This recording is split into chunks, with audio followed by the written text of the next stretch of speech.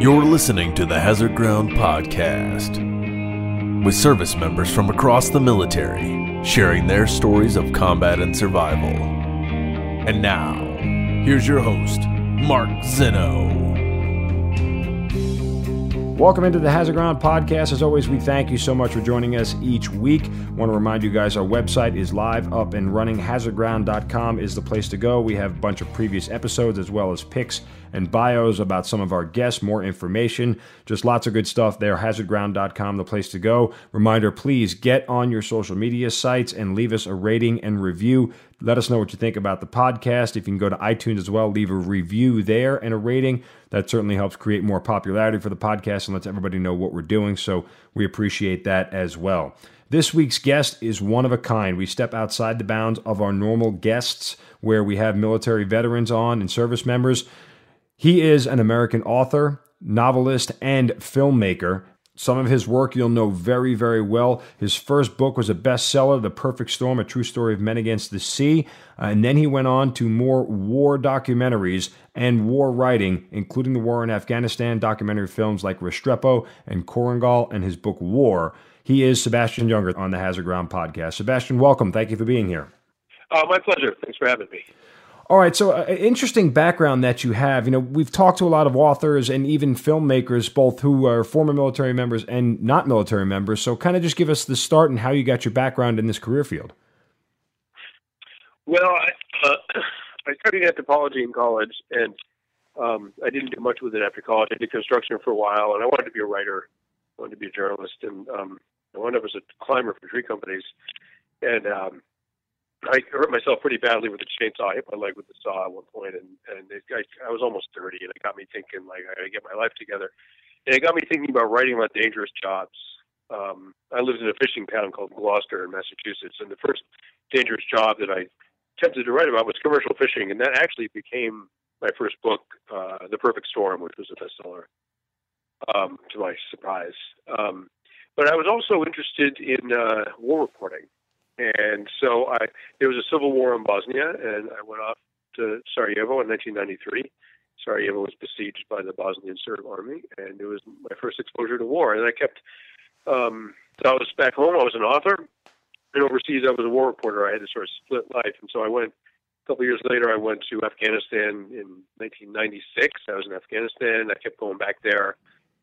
Then after 9/11, that obviously had, renewed importance for this country. I was in West Africa a lot, in the Liberian Civil War, in Sierra Leone. And then eventually I did something I never thought that I'd have occasion to do or interest in doing. I was with a platoon of American soldiers in eastern Afghanistan. And, I wasn't with the Afghans, which was what I was used to. I was with American soldiers. And I loved it. I mean, it was an incredible experience, and probably professionally, the high point of my career. So tell me, like, when you'd make the decision to go to Bosnia, and again, Bosnia was a different type of war, at least from an American perspective, right? Most of it was fought at 30,000 feet. We didn't really, even though we had troops on the ground, they were never engaged in hand-to-hand combat. But when you kind of want to start that whole experience, I mean, do you approach the State Department? How did you end up getting to Bosnia? Well, when I was in Bosnia, the U.S. was not there. Okay. We didn't come in until after the Dayton Peace Accords were signed. We didn't come in on the ground until after Dayton. So I was there in 93, so it was a civil war. And I was with civilians, basically, inside Sarajevo. Interesting. All these... Go ahead, I'm sorry. All these wars that I covered, I was not with American soldiers until 2007. Got it. So okay. All those wars I listed, like Afghanistan in 96, obviously, there are no Americans there. I mean, for me, war reporting was really being with indigenous people, local people caught in a civil war, between militias and whatever. Like for me, that's what war, most of my life, that's what war has meant. And what did you learn from that? I mean, that's interesting because so often it's, good guys versus bad guys in the way it goes. But in a civil war, I mean, I suppose you don't know who the good guys are and who the bad guys are because they both feel like they're right. Yeah, it depends. I mean, it was pretty, in Afghanistan in 96, it was pretty clear that the Taliban were the bad guys.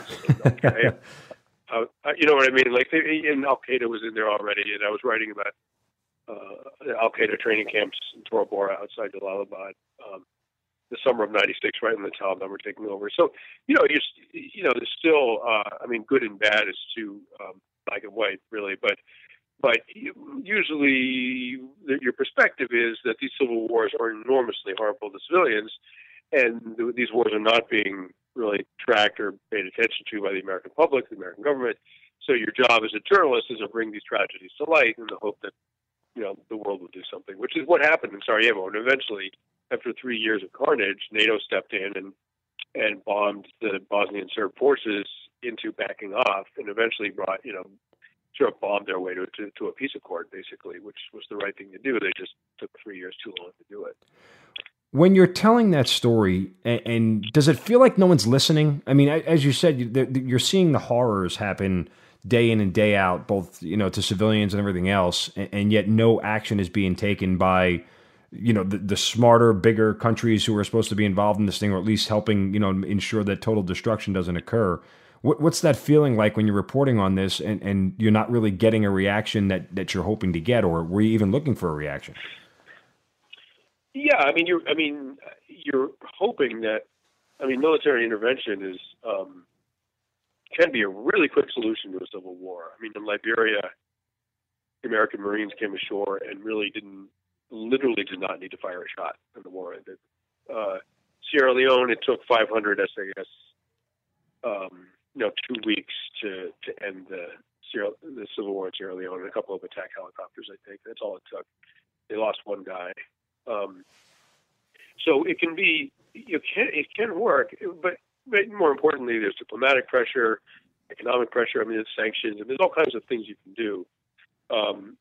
If the sort of big governments want to do that, and in Bosnia, which is, Sarajevo is 2-hour drive from Vienna, something like that, and the Bosnian Serb army surrounded that city and used the civilians for target practice for 3 years, and they killed or wounded a fifth of the population of the city, men, women, children, everybody. And that's a day's drive from Vienna. Nobody did a damn thing. So, yeah, people in Sarajevo, the reporters, all were thinking, what's it going to take? What kind of journalism is it going to take to get the world to act? And eventually they did in '95, and it brought the war to an end pretty quickly. On the flip side, you talk about reporting in Afghanistan in '96.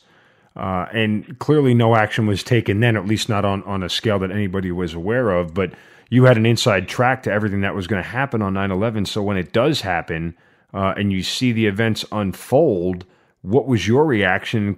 Were you surprised? Or, that's got to be a little bit surreal when 9/11 happens. Yeah, I was writing about the Al-Qaeda training camps in '96. The Taliban took over. I was back there in 2000 with Massoud. I was with the Northern Alliance when they were fighting the Taliban and Al-Qaeda in the north in Badakhshan. Back then the Taliban had an air force. They had MiGs. They had tanks. They had everything, right? And Massoud was the rebel. Was basically the guerrilla force, right? Right. And so I was with him. Literally with him. And I remember him saying. He said, he had really good intelligence from the other side. He said there's going to be a big attack in the West and probably in America. It's coming in the next year or so. He didn't know quite what or when or where or how. But he said it. I remember his words. He said, the pain that my country, meaning Afghanistan, has suffered for years, your country will soon experience. And it's because of the same cancer that's growing in Afghanistan, and that cancer being Al-Qaeda. And, he tried to warn the French about it. I'm sure he tried to warn the U.S. He had pretty good contacts with U.S. intelligence. And, I just nobody did anything.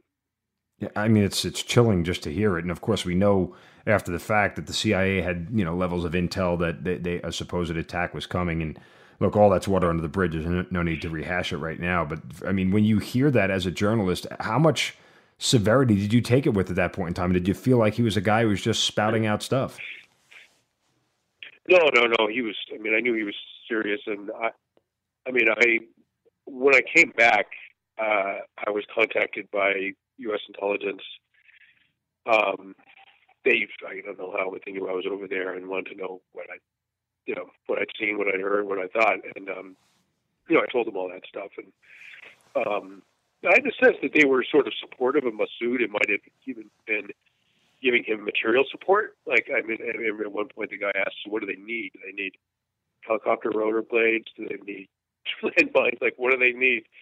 And I wasn't sure what to say, actually, because I couldn't tell at that point, is he for or against Masood? If he's asking what do they need, is that a way of finding out what they're short of? Or is he really sincere that he wants to get, like, I didn't, and of course I'm a journalist, so you're not even supposed to be playing this game in the first place. Right. So I figured it was safe to say, there's a lot of refugees within or internally displaced people that have been pushed out from the fighting into a sort of refuge of Masood's area Masood controlled. But they're a huge burden on the infrastructure and on his resources, and these people are really hungry, and really what they need is food. You need to get food in there. I have no idea if he did, but I felt as a journalist, it's always ethical to recommend that hungry people could be brought food. So I didn't think there was an ethical issue there.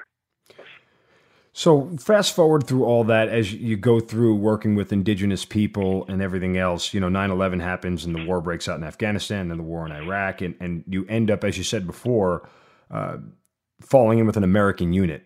How did that whole thing happen?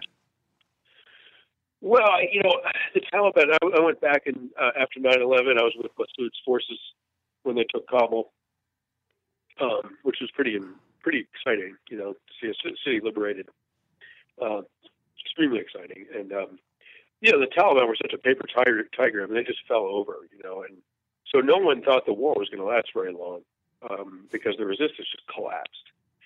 And the Afghans were so thrilled that the Americans had basically saved them from these people. And, even Pashtuns, the Taliban were, just not exclusively Pashtun, and even the Pashtuns were pretty psyched about it.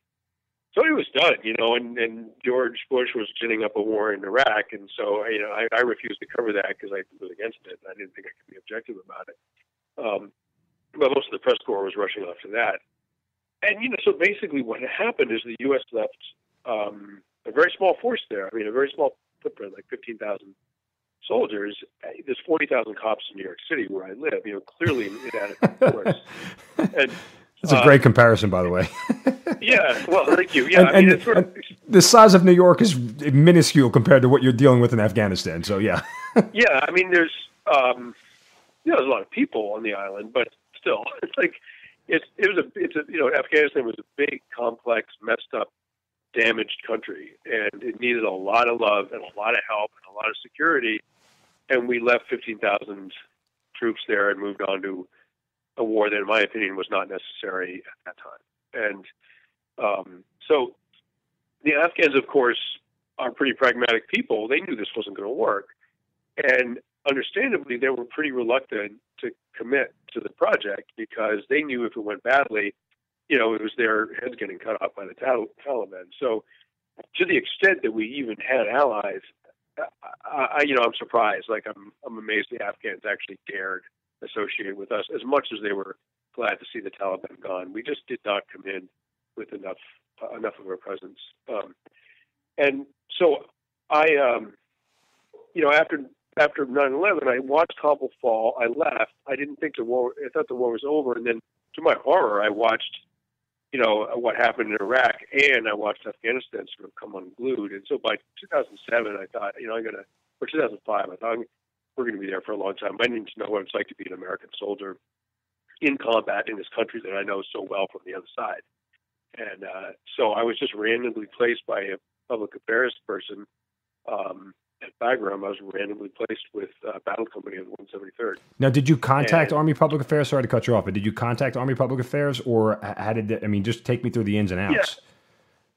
Yeah, I can't remember. It was a while ago, but there's a whole way to do it. I mean, I think I called the Pentagon, and they, I think I faxed my info to the Public Affairs Office at Bagram, and so they knew I was coming. And it's like filling out it's like applying for a credit card. I mean, it really is not a big deal. Right. I mean, I was a certified journalist. I was working for a magazine, so and for a TV network. So you have to be accredited, but it's not a complicated thing to embed with the U.S. military. And then it's up to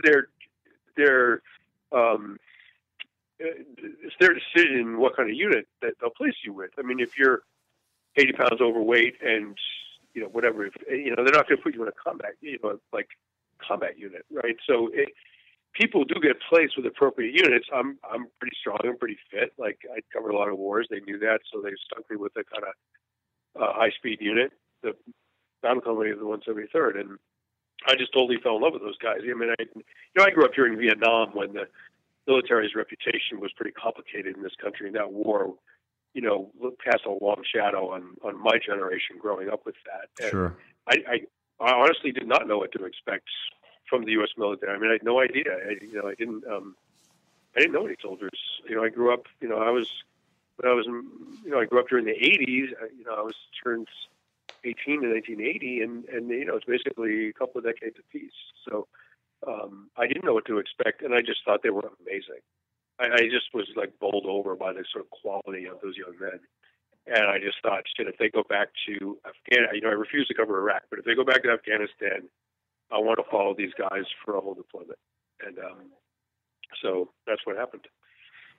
What stood out to you the most? I mean, I know you just talked about how impressive they were, but I mean, give me some examples of and some adjectives of really kind of what you remember the most about Battle Company 173rd.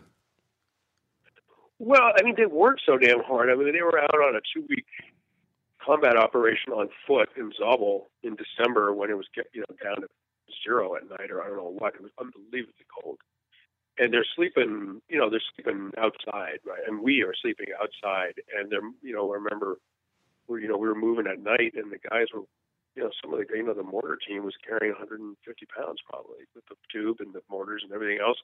I mean, they were just like superhuman. They were small dudes, right? They were big guys. They're just normal-looking people, but they just would not quit. They would not stop, and they were working harder.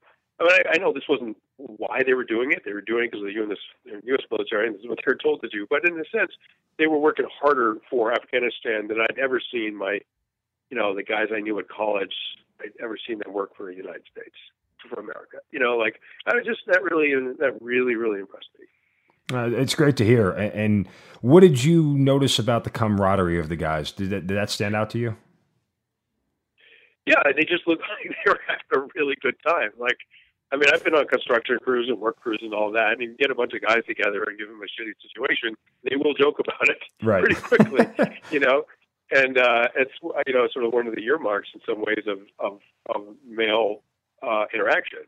And like the worse the circumstances, the funnier it gets. And so they were pretty damn funny. And I just, they were just really professional. We got into one pretty good firefight, and I just I'd never been in a firefight with American forces before. I mean, all my associations of that are like Black Hawk Down and Apocalypse Now. I never thought I'd see that in my lifetime. Growing up during Vietnam, I just never thought we would be in this situation again. And so I really couldn't believe what was happening around me when that kicked off. And, they were just so professional. And then at one point, the platoon sergeant, we were doing a patrol, and we came across a couple that had a young child on the back of a donkey or a mule or something, and a donkey, I guess.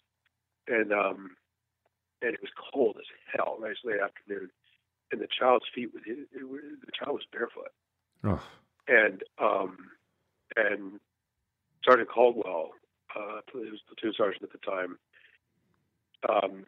later became first sergeant on the next deployment, but he said through the translator, he said, "You go to that compound where all the guys were still, Captain McGarry was with the other men." He said, "You go to that compound and you tell them that Sergeant Caldwell sent you, and there's a translator over there, and you tell them that I told those guys to find you some footwear for that little kid. It's too cold." And I just, he wasn't doing that to impress me. He's just a good man, and he has children, and he didn't want to see that. And I couldn't believe it, And I mean, I know the Army's a big thing, and some people act great, and some people don't act great. But when I saw personally in that unit, I was just, really stunned. And and then after that, all I wanted to do was find out more about this. Yeah, it's beautifully told. Let me ask you about your perspective of combat. We talk so much on this podcast about the perspective of guys who sign up for combat. When you see, you're referencing, combat from American soldiers for the first time. take me through your experience. What stood out, and what do you remember, and what was kind of the calling card of what you saw from American soldiers? Well, okay, so we were out in, out in this sort of Badlands, right in Zabul, and they had the scouts, I think, had a couple of Humvees that had like a Mark and a 50 on them or something like that. But basically, everyone else was on foot, and they'd lost a Humvee and taken some casualties. Part of the operation was to recover that. So Chinook was going to come in and lift it out, which is what happened. And then we continued to do some other things. But so when it kicked off, RPG went over our head, and then there was some small arms fire, and I was, I was really shocked. Like, I wasn't quite prepared for it, and because it happened maybe 20 minutes after I stepped off the helicopter, the Black Hawk that dropped us off out there, and with some body bags full of food, because those guys were starving. Like they're living on rice and local chicken, and so they were local goat, something like that. So anyway, literally 20 minutes after I stepped off the Black Hawk, we got hit, and so everyone was super calm, and I didn't know where they were shooting at us from, but they just basically soaked down a whole mountainside with Mark and 50 and whatever else. And there was an enormous expenditure of ammunition, and I was like, okay, well that works. Like there's plenty more where that came from, so no problem.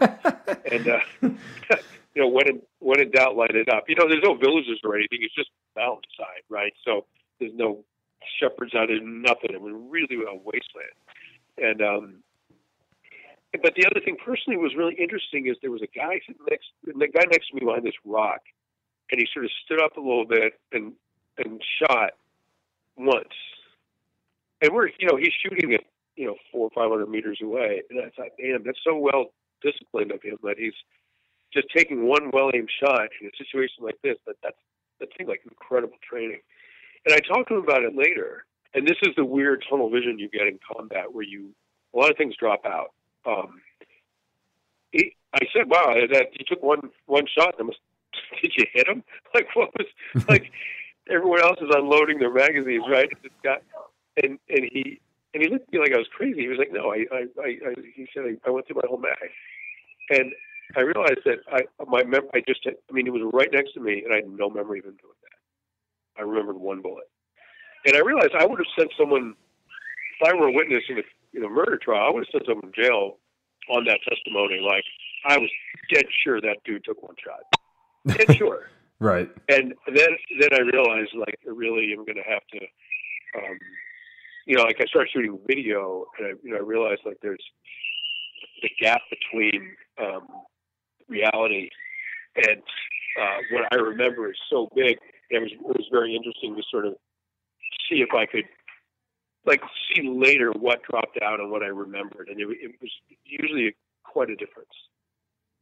That's interesting because it's funny when you talk to most soldiers when we do this, they can recall a lot of things about combat with remarkable accuracy. And I don't know if it's just because they're the ones pulling the trigger or not, as opposed to being bystanders. But for the most part, a lot of guys really have, outside of the concept of time, like how long a battle is actually lasting, that nobody has any concept of from, you're just guessing when the first shot is fired through how much 30 minutes is. But they can remember a lot of great details. Did that ever surprise you that these guys were able to do that? Well, you do remember great details, but that's the problem is you remember the great detail. I mean, that means you're not seeing other things. Sure. And so the thing about, it's not that it was a blur. I had extremely detailed recollections of that firefight. Too detailed, right? In crime scenes, there's something called weapon fixation or something like that. Someone pulls a handgun out of the convenience store, and the only thing anyone sees is the handgun, right? And so there's a little bit of that goes on. And so I think if soldiers were also videotaping their combat, they would actually realize that, and we're adapted for this, you want to focus very intensely. So I think they would start to realize that there are things that were dropping out because they were focusing on other things. But those things that you focus on, you remember very, very intensely. One of the things I noticed at Restrepo was that it never sounded very loud. And, those weapons are loud as hell. Mm-hmm. And I read that you don't need your hearing in a situation like that. And so your body shifts to sight. Like that's the primary way you get information in a crisis like that. And hearing, smell, all that stuff sort of drop out. It's as if your body does not have the bandwidth to operate all your senses full bore. And in a moment like that, and it comes from cortisol and adrenaline and all that stuff, apparently it usually goes with sight. So you have a lot of really specific visual memories, but the guns won't sound very loud, like, or something like that. Like it's quite confusing. It's funny you brought that up about videoing things. You just jogged a memory with me in my first deployment.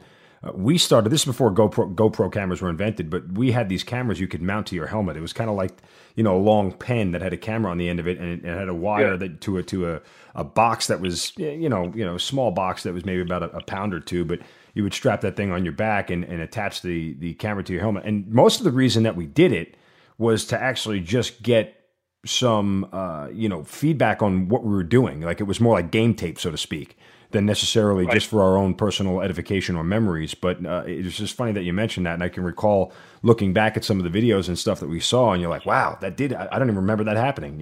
So you do forget certain things when you're kind of going through it. So, but you finish all of the journalism stuff. How do you get into movies? Because you mentioned Restrepo. I want to get into how you started making movies.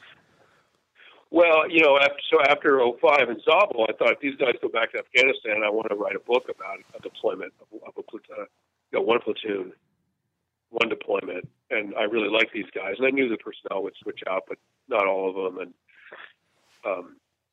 so they wound up back in Afghanistan in Kunar province. And I decided, if I'm going to spend that much time out there, and if I'm going to be covering a lot of combat where I already knew your memory is not that great. And even if your memory is good, I mean, journalists depend on recording things as they happen. So if you're not writing stuff down in your notebook while someone's speaking, throw the quote out because it's worthless. Like you really need to be, that kind of accuracy is really important. So what it means is that without a video camera, you're scribbling notes during a firefight, and you look stupid, you feel stupid, and you can't read them later. Like it's just a waste of time. So I thought, I'm going to bring a video camera out there, and I'm just going to shoot a lot of video. And maybe at the end of the deployment, I'll not only have enough material for a book, I'll have enough material for a documentary as well. And I didn't know how to make one. I didn't know anything, but I did know that if you shoot enough video, at least you have a chance of doing that. So that was how that started. And shooting video is not that hard. I mean, you can do it well or not, but getting basically decent video of combat or just of that environment of those guys, like it did not take a lot of fancy shooting. It was pretty intuitive and pretty easy. And I had the good fortune to work with Tim Hetherington, who came on my second trip out there and started shooting video on the third trip. And so he and I became, partners in this project. So when you get back from that deployment, and do you start writing first and then do the documentary, or were they simultaneous? No, we started doing the documentary first. I needed some of that material to begin writing because it was a form of note-taking for me as well. Sure. And I was doing a lot of research for my book War. That research took about a year. And so I sort of did the research for the book while we were editing Restrepo.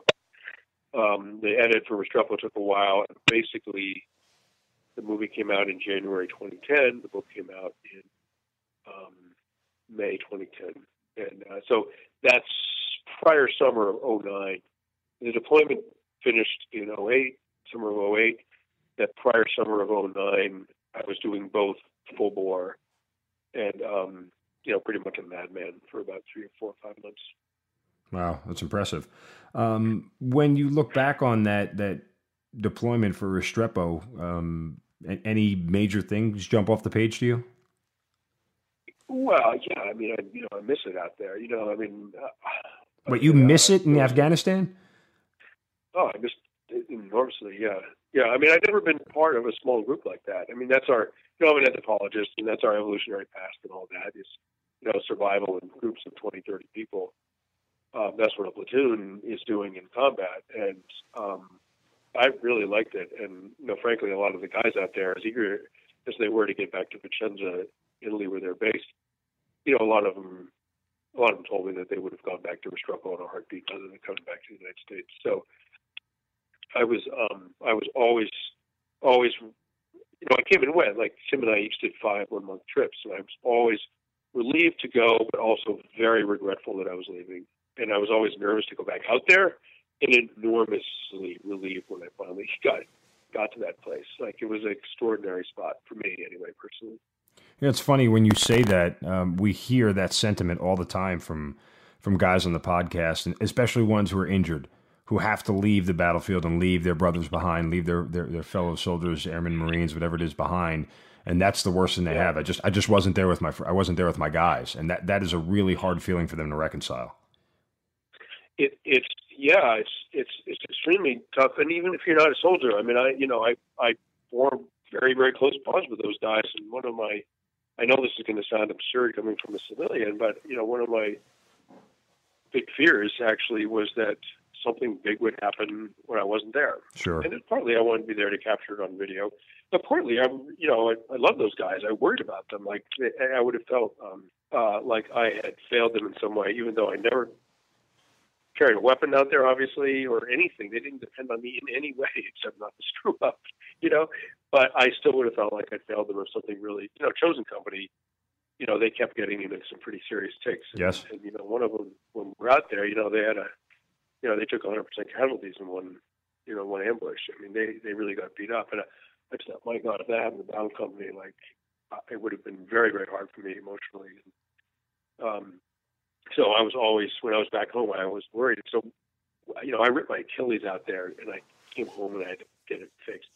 And so Tim took the next trip, and that was Operation Rock Avalanche, and that was a tough week for everybody, and they took a bunch of casualties. And Tim broke his leg on that operation that night coming down off the Apiscar. And so I got a phone call that morning from someone at ABC, I think, saying that a bunch of casualties, Tim had broken his leg, but he was all right. And, I was in my apartment in New York, and I just felt awful that I wasn't there. I felt absolutely ghastly.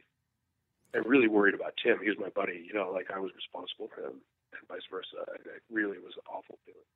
So how did you handle when there was a casualty or someone was killed in action?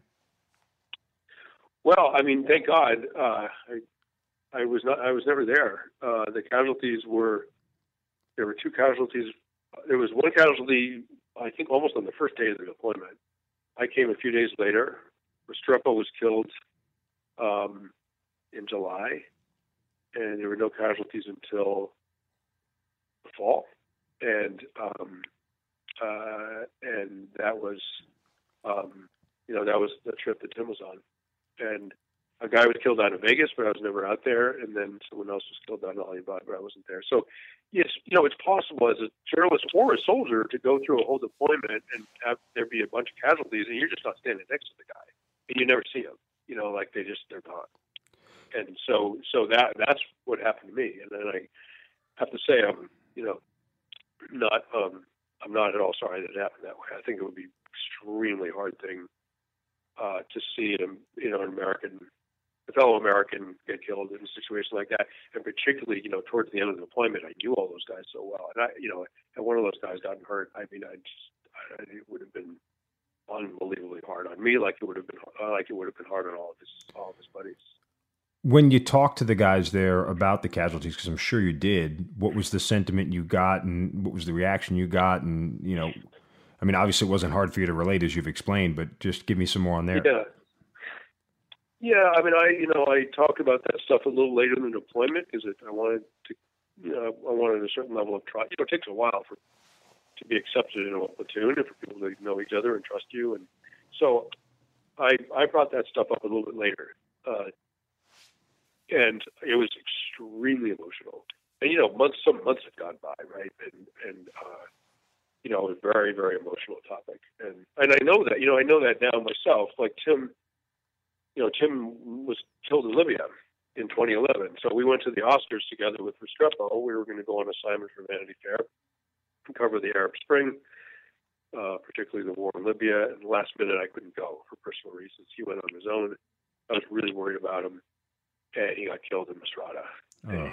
He took a mortar fragment in the hip and bled out. And so I got that phone call in New York, and I was 6,000 miles away, and it wasn't my fault, and et cetera. But I still feel guilty about it, and should have been me. I should have been there to save him. I should have been there to whatever. I mean, it just doesn't even make sense. But no, it does. That's the thing. Like, Sebastian, honestly, like it makes sense to all of us who listen to this. Anybody who puts on a uniform, it makes sense to all of us. Like we it's not empathy, it's sympathy. We understand it completely. Yeah, and it's a funny thing. Had Tim gotten killed driving down the highway in this country, I would not have felt guilty. And had Tim not been my buddy over there, I would not have felt guilty. We were just another journalist. I wouldn't have felt guilty. But he was my buddy in combat. We were in combat together. And then he died in combat, and that made it my fault. And a car accident would not have felt that way. And it's really interesting how it works. And so now someone brings it up, and I never know. Sometimes I'm fine, like right now. Sometimes I get super emotional, like I can't talk about it. And so, like when those guys, the guys in Second Platoon were a couple of them getting emotional about some of the deaths that happened. I now understand it. I mean, damn, it's been, what are we, 2018? It's been 7 years since Tim was killed, and I never know time. I never know from time to time. Like, am I going to just get choked up and not be able to talk about it? It's clear for people who listen that this is PTSD at its core, and I've read some of your other columns and writings on it for Vanity Fair and other ones about PTSD and what it's done in your experience, both personal and what you have viewed and covered. How debilitating is PTSD? Well, you have to tease apart different parts of it. Like grief and guilt is a component of it. Depression is a component of it. Depression, I think, that partly comes from leaving that unit you were with and coming back to the United States into this sort of like individualized society where you're not really part of anything. That strictly speaking is PTSD. It's a transition disorder that can result in depression. Grief also, unresolved grief, is its own sort of it's its own diagnosis, its own phenomenon. But strictly speaking, reaction to trauma can come. The grief and depression, transition, whatever, that can be part of it. But just being very, very precise here, being traumatized, either having your life threatened or nearly losing your life, or seeing harm come to others, particularly seeing harm come to others, to civilians, to your brothers, to your friends, even to the enemy, frankly. To see the human body dismembered by munitions of war, which I've seen, it's incredibly disturbing. And so your reactions to that trauma is very, very intense for a few weeks and a few months. And typically, about 80% of people after they've been traumatized will very slowly but steadily improve until they're, after a year or so. Typically, for most people, like 80% of people, they're indistinguishable from normal after a year. About 20% of people continue in a kind of trauma loop that keeps aggravating itself, and that can go for years or a lifetime. And I think what's particularly hard is to be traumatized in a group, like a platoon in combat, and then to be recovering on your own. The times I've been really traumatized in war was not out of Restrepo with those guys. It was in Afghanistan in 2000, and then some of the wars in West Africa. And, I was traumatized by myself. Basically, I wasn't part of a unit. I was booked around on my own. And I came home on my own and recovered on my own. And I kept having panic attacks, but I didn't know why. I had no idea it was PTSD. This was before 9/11, so I didn't even know the term. I just thought I was going crazy, but I had panic attacks, like I couldn't take the subway, things like that. I couldn't get an elevator, things like that. And but it went away. Eventually it went away. I think soldiers have a particularly hard time because they're being pulled out of the unit they're in and brought home. And I think that actually adds a transition disorder to the trauma that really can get guys stuck. No, and I think that's, very lucid. There's a lot of things about transition and decompression that are hard. Just a personal note, when I got back to my first deployment, like I was so used to having a weapon on me that to not have one freaked me out to all. Like I literally had to start carrying a knife with me everywhere just because I wanted some form of protection. Even though I'm in the United States and nobody theoretically should come up to me and attack me, I wasn't allowed to carry a gun everywhere, and I needed some form of protection, and it took me a while to let that go because I felt like I needed something, because there was always something lurking over my shoulder. I mean, it's you can't escape some of that stuff. Yeah, and not only did you not have a weapon, you didn't have anyone around you, right? I mean, you weren't part of a group anymore, right? And I think we're social primates, we're a social species. We get our safety from being part of a group. Humans die in nature, right? I mean, they don't survive on their own in nature; they die, survive in groups. So if you're in a platoon in combat and you're used to your sense of security coming from the fact that you're part of a unit, that's where your sense of safety comes from. And so you can be in a very dangerous place in a platoon and feel quite confident that you and your buddies are going to know what to do, right? Then you come back to the United States, there's no obvious danger, but you're all alone. And that can feel more threatening and more dangerous than combat in your unit. And that's one of the ironies of war, is that soldiers can, I think, feel in some ways safer on the front lines with guys they trust than, in the great American suburb where there's no real threat, but they're alone. No, we say it all the time. It's just a matter of control. For whatever reason, you feel like you have some semblance of control in all the chaos of war, and yet you have less control in normal everyday life because you just, as you pointed out, there's not a lot of the things that are at your disposal in combat at your disposal in everyday life. Right. That's right. Yeah, it's really hard. It's really hard. So how are you nowadays with everything? I mean, how do you feel like I don't know if the right term is recovered or healed? I mean, because you went through everything you went through and had PTSD, and then you walked into combat and saw a whole different level of things that probably resurfaced a lot of feelings, no? Well, what was interesting with the second platoon was that I had never been in combat in a group with people that I trusted that really came to care about.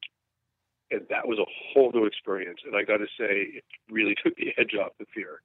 I mean, if you're alone in a civil war, not alone, but if you're sort of on your own in a civil war, like I was in Liberia or Sierra Leone, like that's really scary. And I've been in combat with, when I was with American soldiers, and it's intense and it's scary, but you're sort of all in it together. And there's something about that makes the fear manageable. Fear is very, very hard to manage when you feel like you're dealing with a threat to your life by yourself. And so that was all in the Korengal Valley. That was all fine. I mean, I knew I was taking my chances, and I could get hit by something.